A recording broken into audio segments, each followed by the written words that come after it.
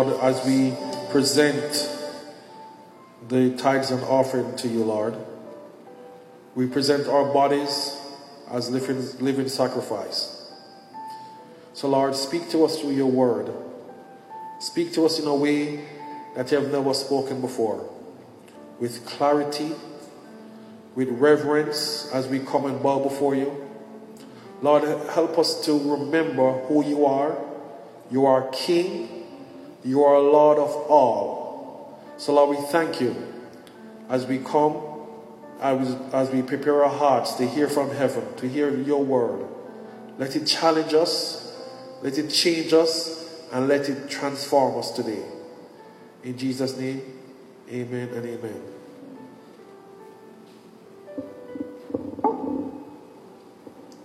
Good morning, everyone.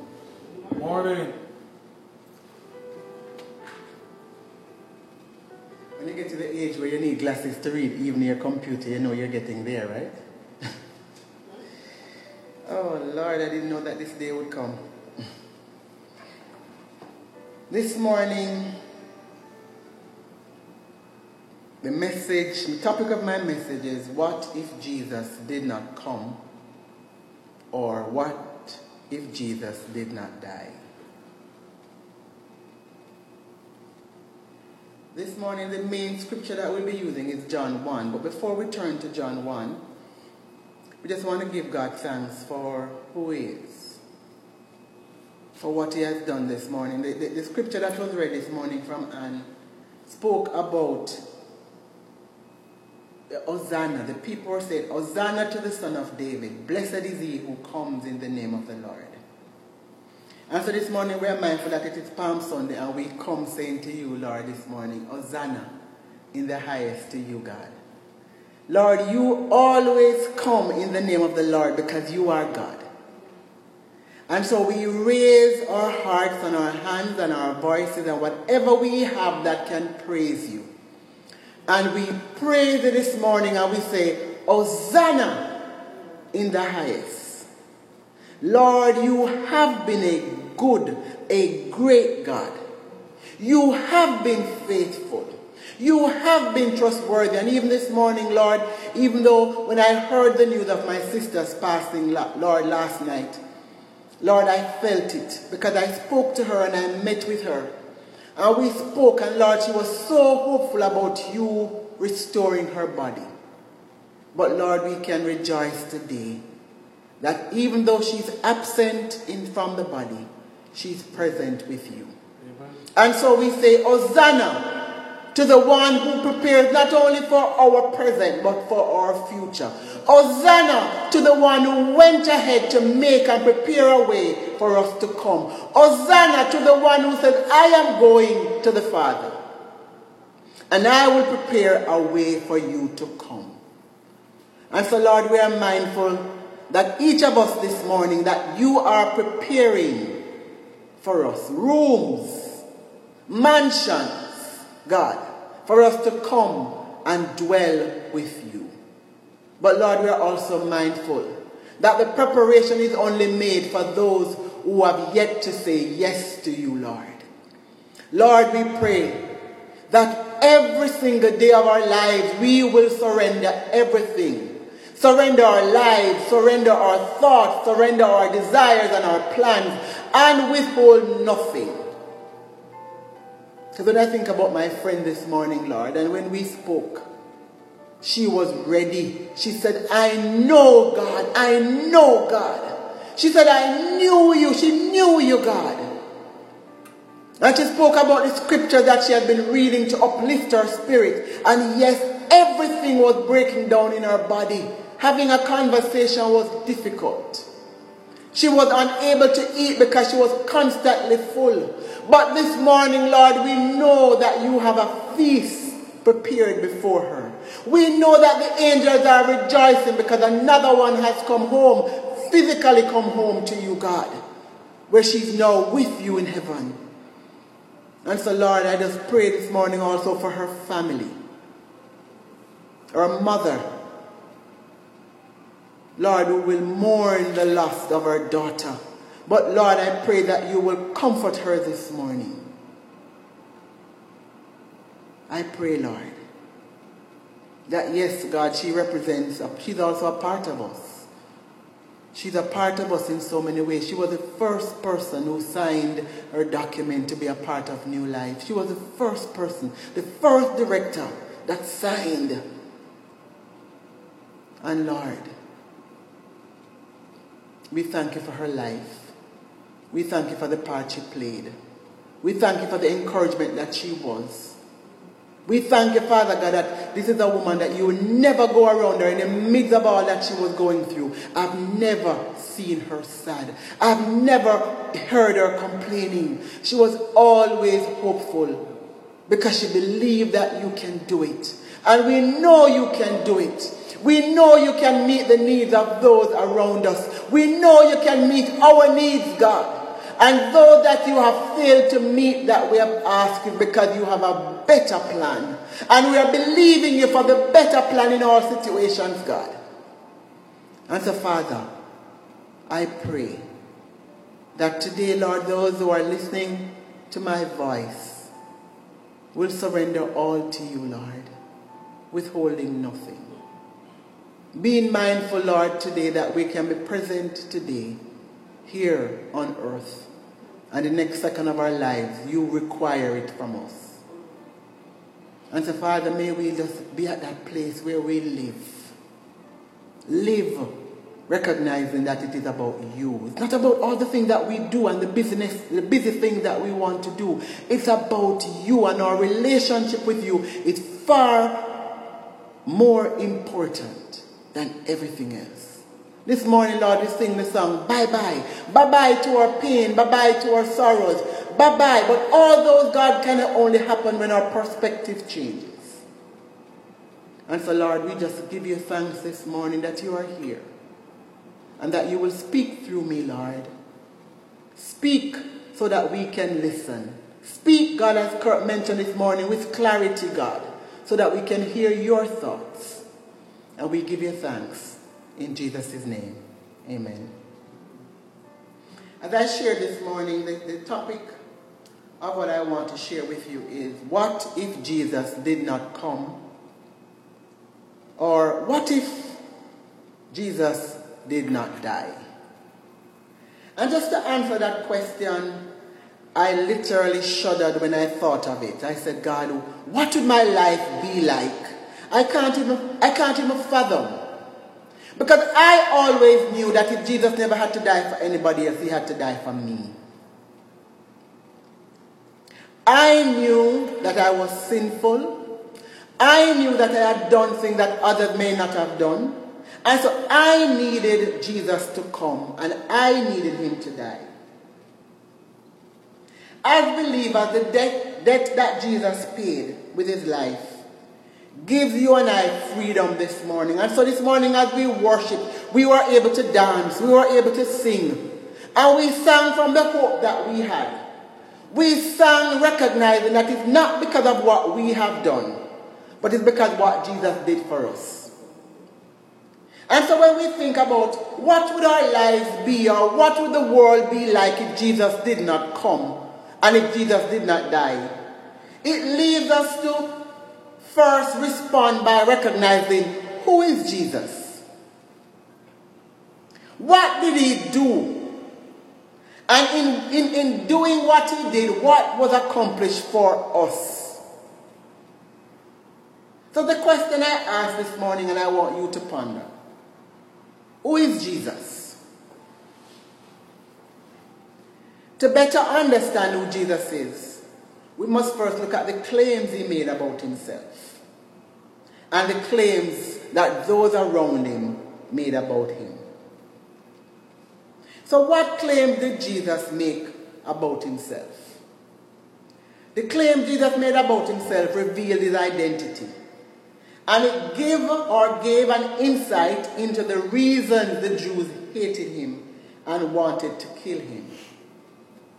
This morning we're going to be looking at a lot of scriptures, so grab your Bible. This morning you're not listening to me, it is participatory this morning.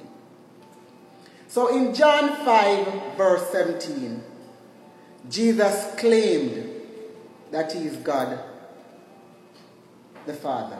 Jesus claimed that God is his Father. I'm sorry. He said, my Father is always at work, and I too am working. In claiming that the Father, God the Father is his Father, Jesus was declaring that I am equal with the Father. In John 8:58, he claimed that I am. He said, I tell you the truth, Jesus answered. Before Abraham was born, I am. And if you remember in Exodus 3 verse 14, when God was sending Moses to the Israelites to take them out of captivity, from Egypt captivity, and Moses said, so who should I say? He said, tell them that I am sent you. And this morning, God is saying, Jesus is saying to us, I am. I am the ultimate statement of self-sufficiency, self-existence, and immediate presence. God's existence is not contingent upon anyone else. Not like you and I who are dependent upon others or we are in need of God. God operates on his own. God does not need you and he does not need me. He promises that he will be what he will be.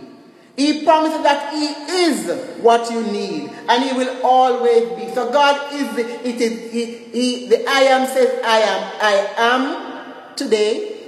I was and I will be.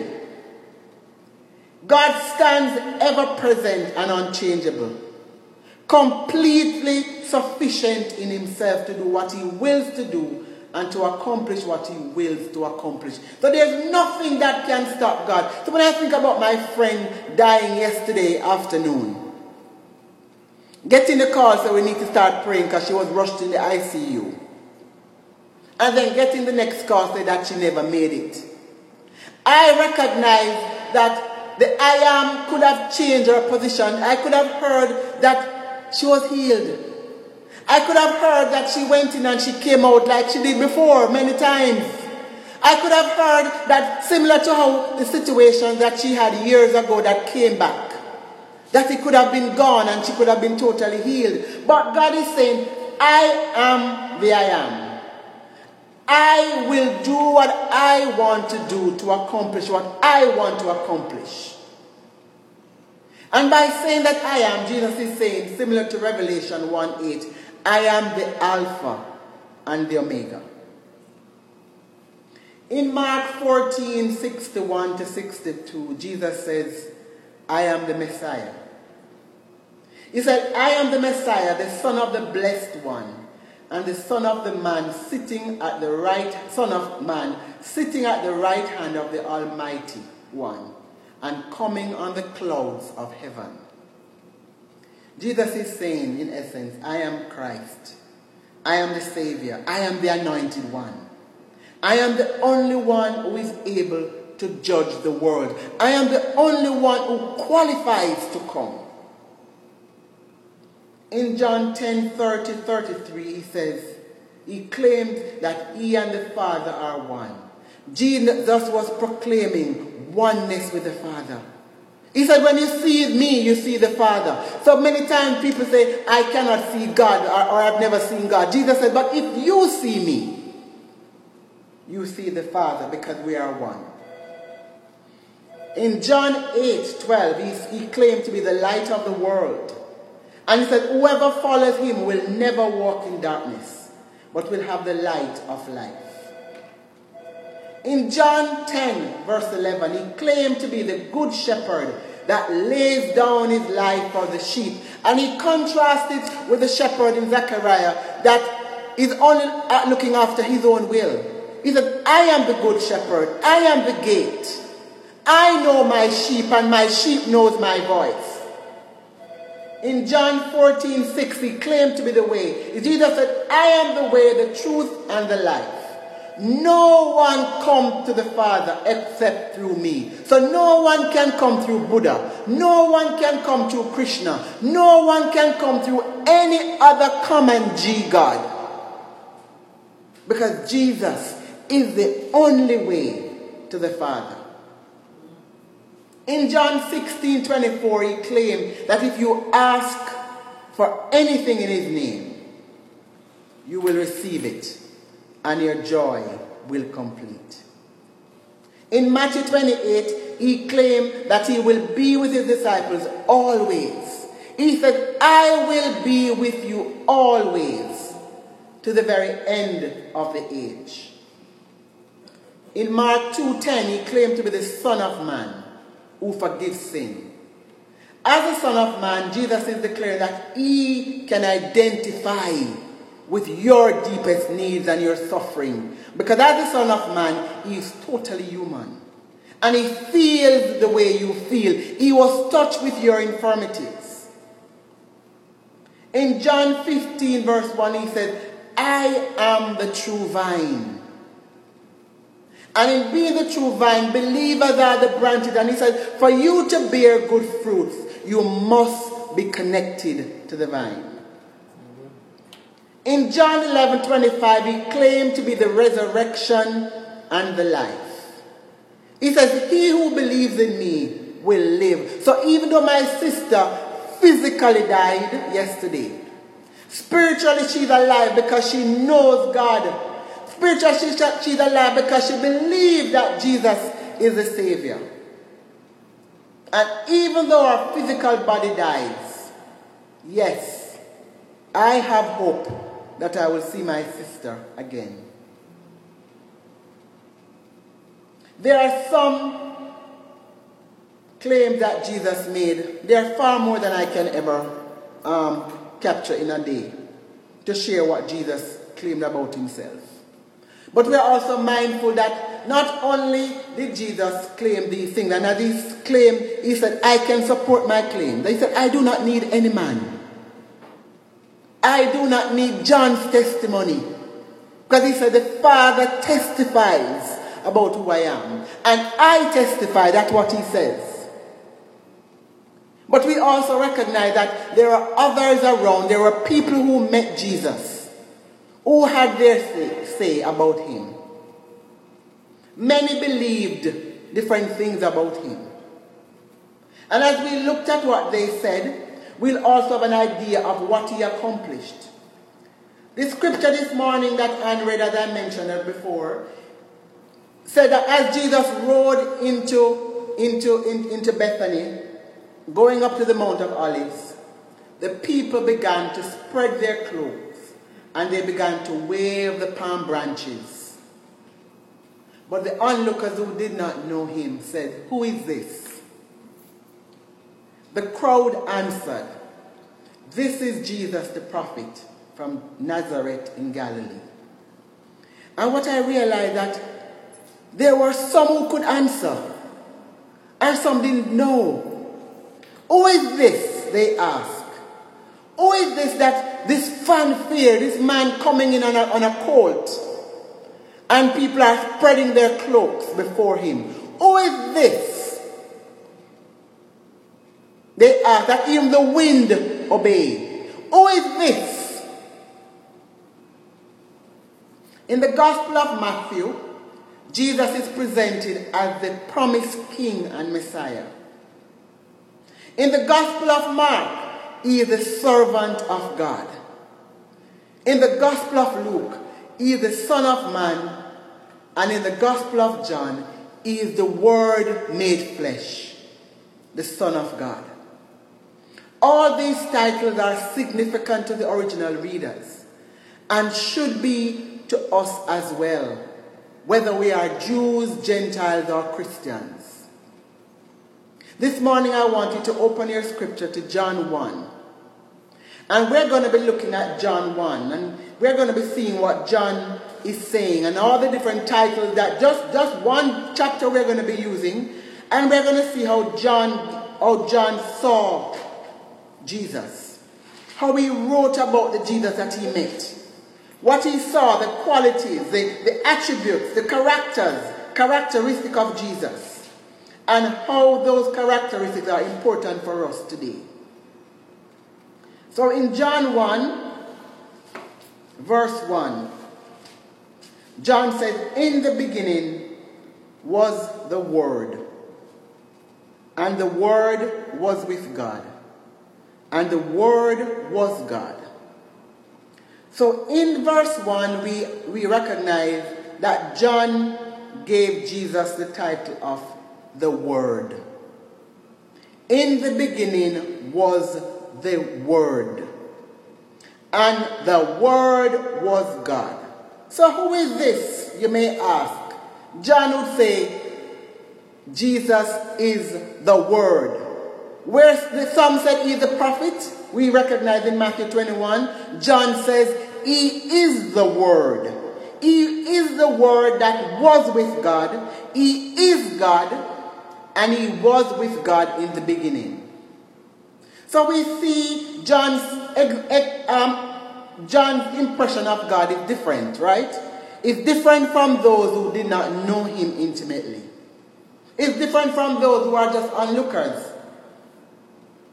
In verse 1 again, we saw John says, the Word was with God, the Word was God. So right there and then you recognize John is saying, not only is Jesus the Word, but Jesus is God.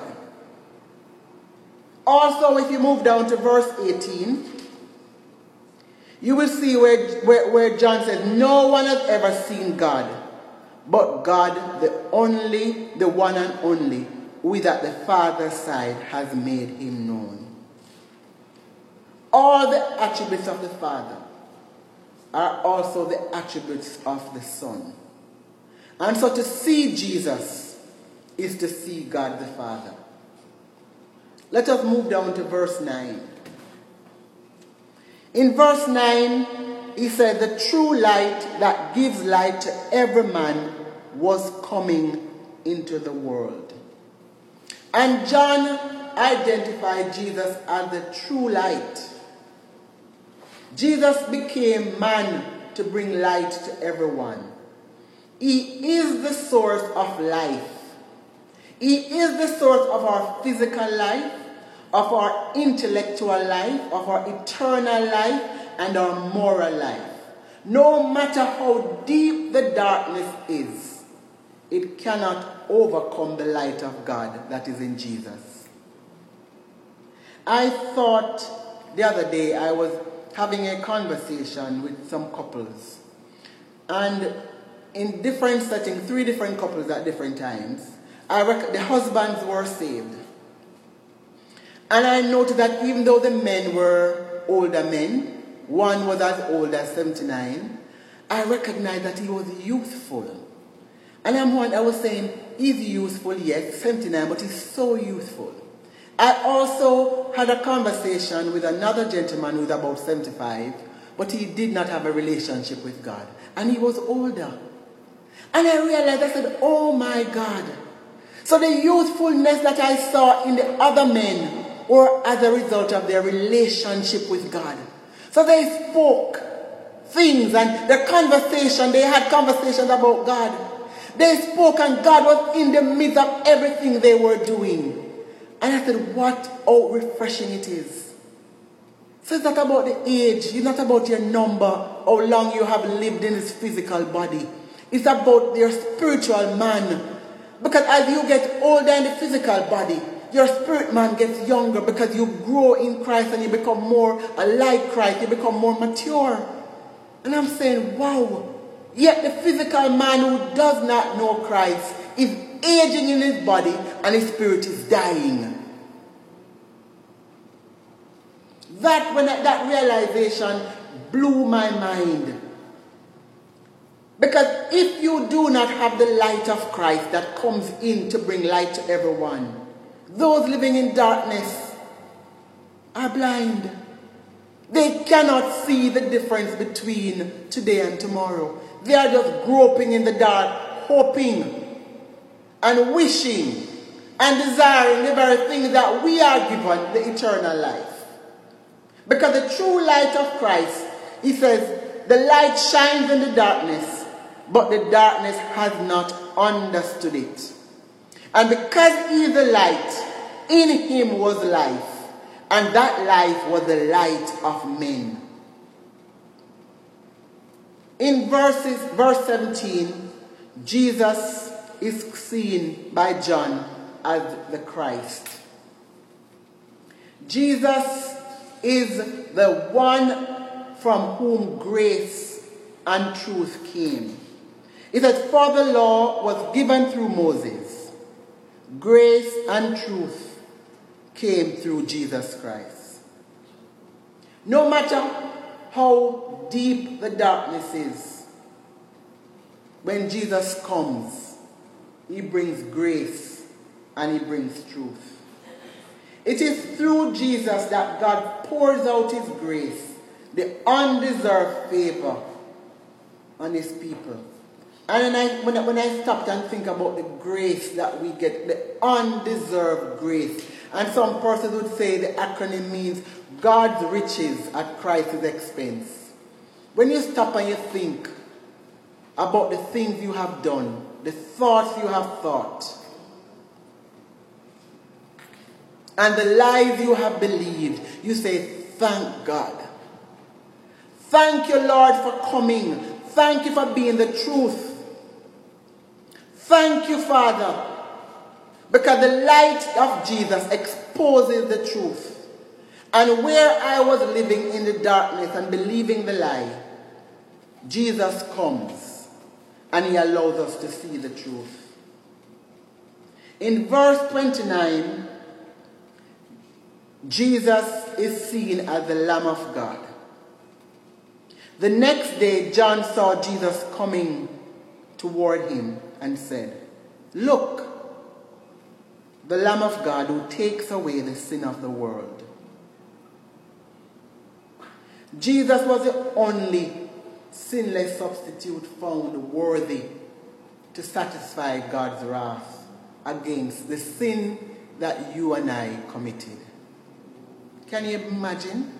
I remembered when I was younger, we had a shop at the end of the street that we were living. And I remember going in and the woman would take her book out, and when people came and they were buying without money, she would write in her book. And she'd write under the person's name what they took, one loaf of bread or one bottle of oil or one can of milk or whatever they took. And they would say they would come and pay when they got paid. And there were situations I know where persons paid bill for somebody else. Someone came in and said, I am paying the debt that that person took. For the bread or the loaf that they took, I am going to be paying for it. And that's what Jesus did. You run up your debt. You rack up a debt. You had a sin debt so big. And Jesus came and he said, I will pay the debt. I will be the sacrifice. And not only did he pay the debt for what you did, he paid the debt for what you're going to do today and what you did this morning. And he's going to pay the debt for what you will do in the future. He paid all of that. Every future debt, past and present debt, Jesus paid. Jesus paid a debt that I could not have paid, that you could not have paid. He took the punishment, because the punishment and the way you pay that debt is by dying. And Jesus did it. He took the punishment of death for our sins. He died a death that you and I should have died. To pay a debt that you and I were guilty of. And this morning, for those of us who have received him as our Lord, the freedom that we have this morning could only be had because of what he did. In Romans 8, it says, there are now no condemnation for those who are in Christ Jesus. And so I'm realizing, because of what Jesus did, this morning, all of what I did and that you did, there's no condemnation. In Genesis 3 verse 21 and in Genesis 4 verse 4, we saw when Adam sinned, God took the life of an animal as a sacrifice. And he used the skin to make blood, to make clothing. So then one lamb was required to pay, or was the atonement for one person. So he killed an animal and he made clothes for Adam, and he killed one and he made clothes for Eve. So one animal, one lamb per person for the atonement of sin. In Exodus 12 verse 3, one lamb was required for a family. So you want to make the atonement of the sin of a family, yearly atonement, you took one lamb for your entire family. In Leviticus 16 verse 15 to 16, it was then one lamb for a nation. So when the Israelites went before God, one lamb was sacrificed for the entire Israelites. But in John 1:29, what we just read, it was one lamb, the Lamb of God. His body, his sacrifice was for the entire world. And what is great is that because he did it, there's no need for another lamb. His sacrifice was beyond today. It was for eternity, for the children and the grandchildren and the great-grandchildren to be born.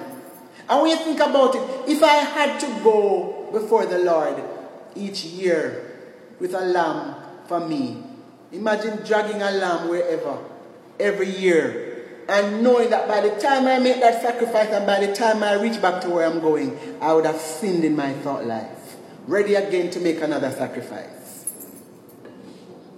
And according to Exodus, I will be drawing one for my family. So I'll be covering my family with one. But every year I would have to go up. But when Jesus did it, when Jesus became the Lamb of God, that takes away the sin of the entire world, there's no more need for sacrifice. Jesus is the only sinless substitute worthy to accomplish that. In verse 38, we see that Jesus is called the Rabbi, the teacher, the master. When John spoke to his disciples, John the Baptist saw Jesus coming, and he said to his disciples, "Look, the Lamb of God." His disciples wanted to know him, and so they went and they said, "Rabbi, teacher, master, where are you staying?" In verse 41, Jesus is the Messiah, the Christ, the anointed one, the chosen one. As the Messiah, he fulfilled the roles of a prophet, a priest, and he fulfilled the role of a king. Can you believe that? So in the Old Testament, we had prophets, we had priests, and then we had the kings. But with Jesus coming as the Messiah, the anointed one, he fulfilled all the roles. He was able to take you before the Father. He was able to forgive you for your sins. That's what the priest did. And he was able to rule and reign as the King of Kings. In verse 49, Jesus is the Son of God. Then Nathanael declared, "Rabbi, you are the Son of God. You are the King of Israel." John provides clear evidence that Jesus is the Son of God, and that by believing in him, we may have eternal life. As the Son of God, Jesus was fully God, having divine nature. The title of the Son of God is not biological. So when we think of Jesus being the Son of God, it was not because he is a biological Son of God. No. Being the Son of God speaks about the unique relationship that Jesus has with God the Father. Jesus himself was God the same way God the Father is God. And therefore Jesus, as the Son of God, is the Lord over all the people of every nation. Jesus is God made manifested in human form. So Jesus is the Son of God, and to be the Son of God, as we mentioned, he was divine in nature, and he was fully God. Jesus was the King of Israel, again in verse 49. John says, he is the King of Israel. He is the Son of God. In verse 51, John said, he is the Son of Man. This, he then added, I tell you the truth, you shall see heaven open, and the angels of God ascending and descending on the Son of Man. This was Jesus' favorite designation of himself.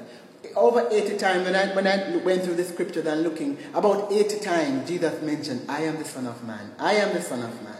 I am the Son of Man. As the Son of Man, it speaks to his humanity.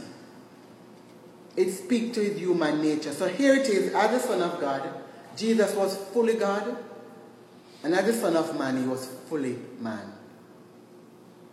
Jesus had two natures. He was divine and he was human, yet he was one person. He is the person through whom access is received.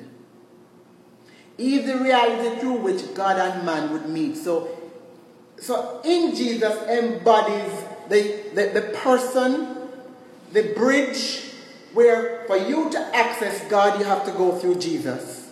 And Jesus accesses, and God accesses us through Jesus. So imagine that bridge. God can clearly communicate with you and I through Jesus. And you and I can clearly communicate to God through Jesus. Jesus has all authority on heaven, and he has authority on earth. Is there any other human being who claim they are God, have the same authority that Jesus does? No. God became a human being, and therefore Jesus the incarnate is the only perfect human being. He came in flesh and blood, and he made his dwelling among us, according to John 1:14. Jesus shared in humanity, being like his brothers. He made himself nothing. He destroyed death, and he now holds the power of death. He freed those who all their lives were held in slavery by the fear of death. Jesus, being the Son of Man, was frail like you and I. He had human limitations like you and I. Think about it. He was tempted. He was hungry. He was thirsty. He mourned when Lazarus died. He was stressed to the place or to the point where his sweat became blood. Yet he remained focused on accomplishing what he came to do. His human experience made him able to sympathize with our weaknesses. And as I said that this morning, I go back again to my friend Caroline and thinking about our mother, because she's our only child.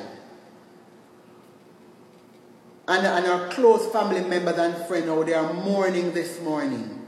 Jesus understands and he can sympathize this morning. And so whatever you are going through, Jesus said, because I came in human flesh, I understand. I understand your weaknesses. I understand, and that is why he is constantly before the Father, day and night, interceding for us.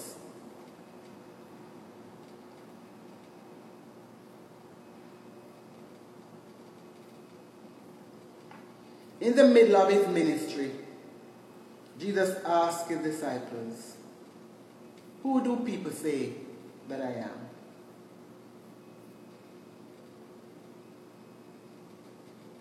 They replied, some say John the Baptist, others say Elijah, and still others one of the prophets. And we saw that this morning. When the onlookers asked, who is this? They said, Jesus the prophet. But Jesus gets a little closer, a little more personal with the disciples, and he says, so you have been around me. Who do you say that I am? And Peter was quick to say, you are the Messiah. And many persons today, like them, believe that Jesus is just a prophet. He's just a spiritual leader. He's a motivator, he's a teacher. And we may be more personal. He's our bill payer. He's our security, he's our insurance, he's our healer, he's our spouse finder. Whatever we desire him to be. But the way we see Jesus tells us how we treat him. And Jesus is saying to you and I this morning, who do you say that I am? It's a question that we must respond to. Because when Jesus came and died, he came and died first and foremost for us to know who he is. For you to understand what he accomplished, we have to stop and say, this is who he is. John told us that he's everything, just in one chapter. He gave him 10 different titles. He's the Son of Man. He's the Lamb. He's the Son of God. He's the King. He's the Word. He's God. He's the light. He's the vine. John alone gave us all of those. But this morning, I am asking you, who do you say that Jesus is? Is he a prophet to you? Is he just a bill payer? Is he your insurance? Is he just a healer? Who do you say that he is?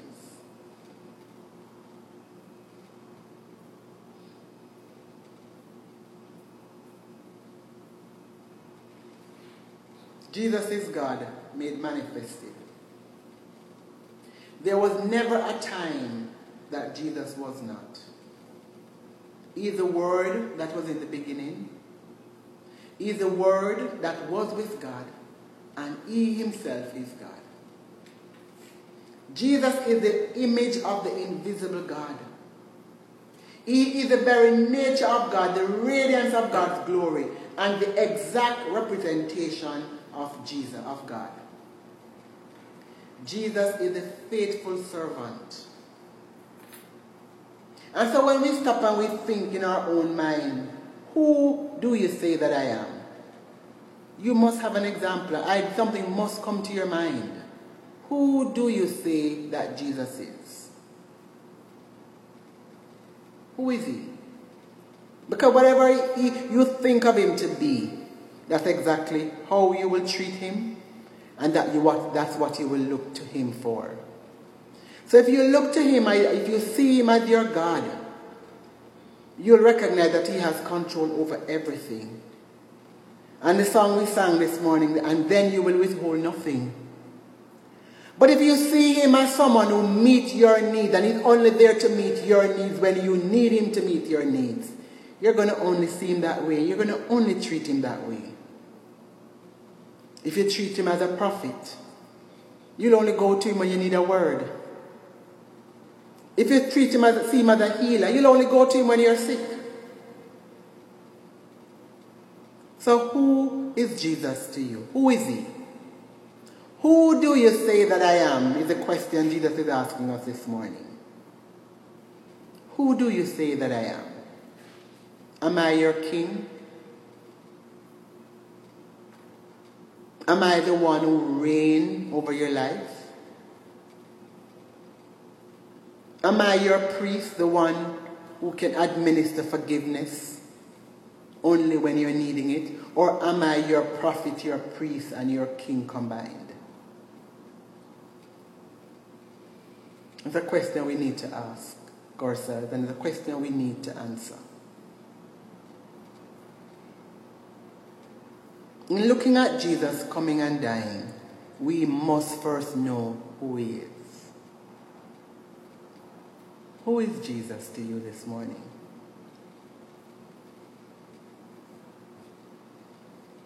Who is he to you this morning? To better understand who Jesus is, we have to get closer. We have to get closer to him. And so, Father, we thank you for your word this morning. We recognize, Father, to really and to truly know you. Lord, we first looked at what you claim, and you claim to be the Messiah. You claim to be God. You claim to be the light. You claim to be the truth. You claim to be the way maker. You claim to be the good shepherd. You claim to be the gate through which we go, the only way to the Father. But Lord, we recognize that we too have to see you in a particular way. We have to identify you in our lives. Who do you say that I am?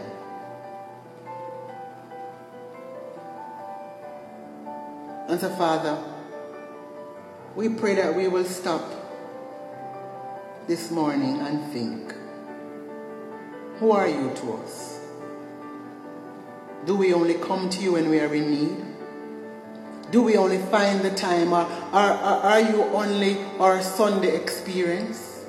Or are you an experience, God, that we desire to have every day?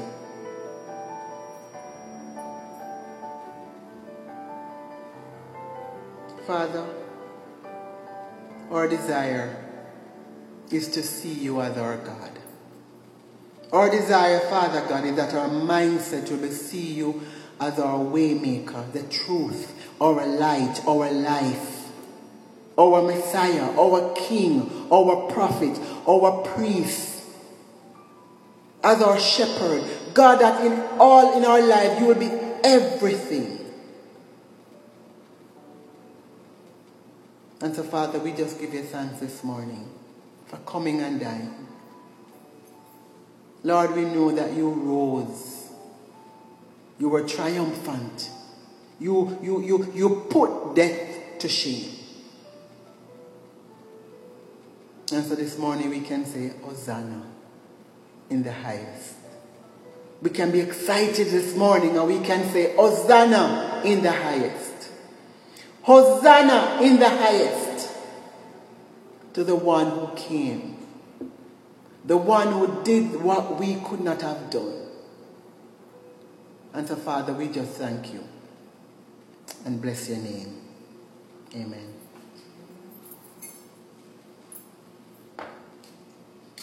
Amen. Thank you for the word, Lord. Thank you for your blessing. And as we listen to the teaching of who the Lord is, I was glancing through the Bible and I saw some examples of who Jesus is. It goes like this. In Genesis, he is the beginning, the seed of the woman. In Exodus, he is the Passover lamb. In Leviticus, he is the high priest. In Numbers, he is a cloud by day and the fire by night. In Deuteronomy, he is a prophet like Moses. In Joshua, he is the captain of our salvation. In Judges, he is the judge and lawgiver. In Ruth, he is a kinsman redeemer. In 1st and 2nd Samuel, he is a prophet of the Lord, both priest and king. In Kings 1 and 2, he is the reigning king. In 1st and 2nd Chronicles, he is the glorious temple. In Ezra, he is the faithful scribe. In Nehemiah, he is the rebuilder of walls. Those whose walls are broken down, he rebuilds. In Esther, he is the Mordecai to guide our lives. In Job, he is the suffering and the blessing that we should follow. In Psalms, he is our good shepherd. In Proverbs and Ecclesiastes, he is the wisdom of God. In Song of Solomon, he is the bride and the lover of our soul. In Isaiah, he is a suffering servant. In Jeremiah and Lamentations, he is the weeping prophet. In Ezekiel, he is the Son of Man. In Daniel, he is the Son of Man coming on the clouds of heaven. In Hosea, he is the bridegroom. In Joel, he is the baptizer with the Holy Spirit. In Amos, he is the burden bearer. In Obadiah, he is the mighty Savior. In Jonah, he is the forgiving God. In Micah, he is the messenger with the beautiful feet. In Nahum, he is the avenger of God's elect. In Habakkuk, he is the great evangelist crying for revival. In Zephaniah, he is the restorer of the remnant. In Haggai, he is the cleansing fountain. In Zechariah, he is the pierced son. In Malachi, he is the son of righteousness. In Matthew, he is the Messiah. In Mark, he is the miracle worker. In Luke, he is the Son of Man. In John, he is the Son of God. In Acts, he is the ascended Lord. In Romans, he is the justifier. In 1st and 2nd Corinthians, he is the last Adam. In Galatians, he is the one that set us free. In Ephesians, he is the riches of our glory. In Philippians, he is the God who meets our every need. In Colossians, he is the fullness of the Godhead. In 1st and 2nd Thessalonians, he is the soon and coming King. In 1st and 2nd Timothy, he is the mediator between God and man. In Titus, he is the blessed hope. In Philemon, he is the friend that's closer than a brother. In Hebrews, he is the blood that washes away our sins. In James, he is the great physician. In 1st and 2nd Peter, he is a living stone and the chief shepherd. In 1st, 2nd, and 3rd John, he is the everlasting love. In Jude, he is the God of our Savior. In Revelations, he is the King of kings and the Lord of lords. So, Father, we thank you again for being all of that to us in their scripture. We thank you again that you are everything to us.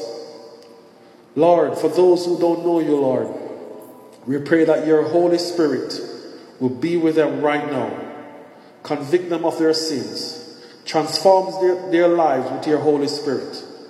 As we think about your death, burial, and resurrection.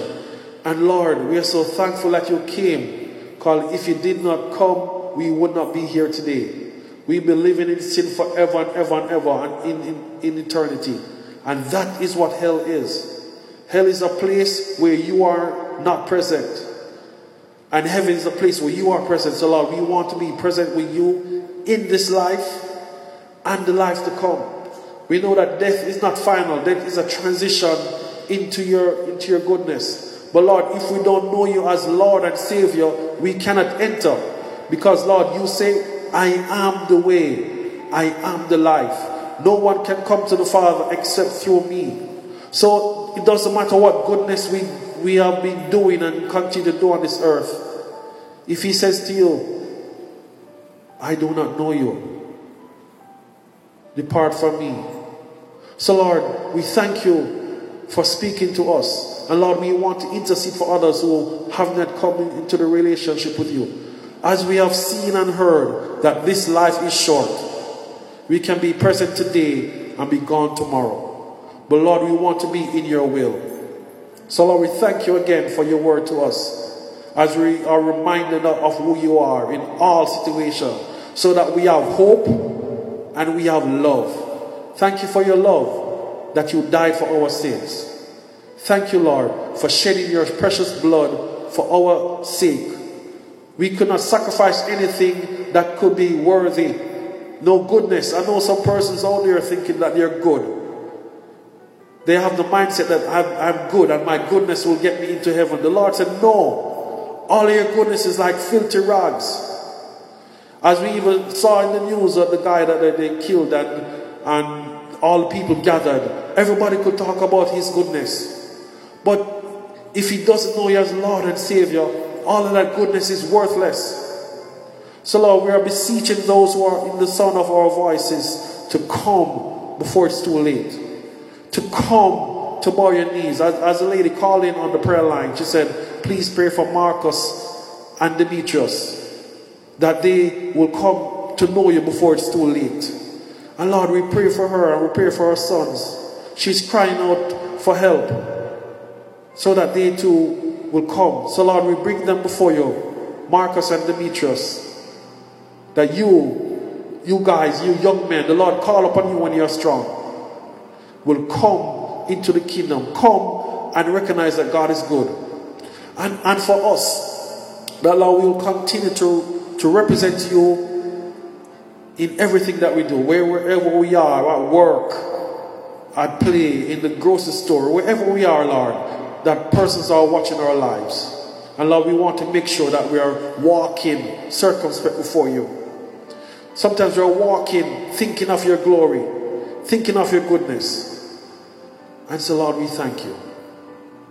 May the love of God continue to abide in our hearts, today and forever, as we walk as kings and priests before you. May your love continue to be in us, Lord, so that we can share with others who don't know you yet. May your presence be upon us, so as we walk, we will reflect your glory, without even knowing which lives we are touching. May our hands be continually anointed with your blood. May our heads be the mind of Christ, thinking of how we can reflect Christ in this life. And may we always be giving thanks unto you. So as we leave today, the blessing of the Lord will be upon everybody. In Jesus' precious name. Amen and amen. Have a wonderful week. And if you need to reach us, you can email us at newhorizonmin@gmail.com. Shouts and dance to you, yeah. For you have been my help from natural love. Come on.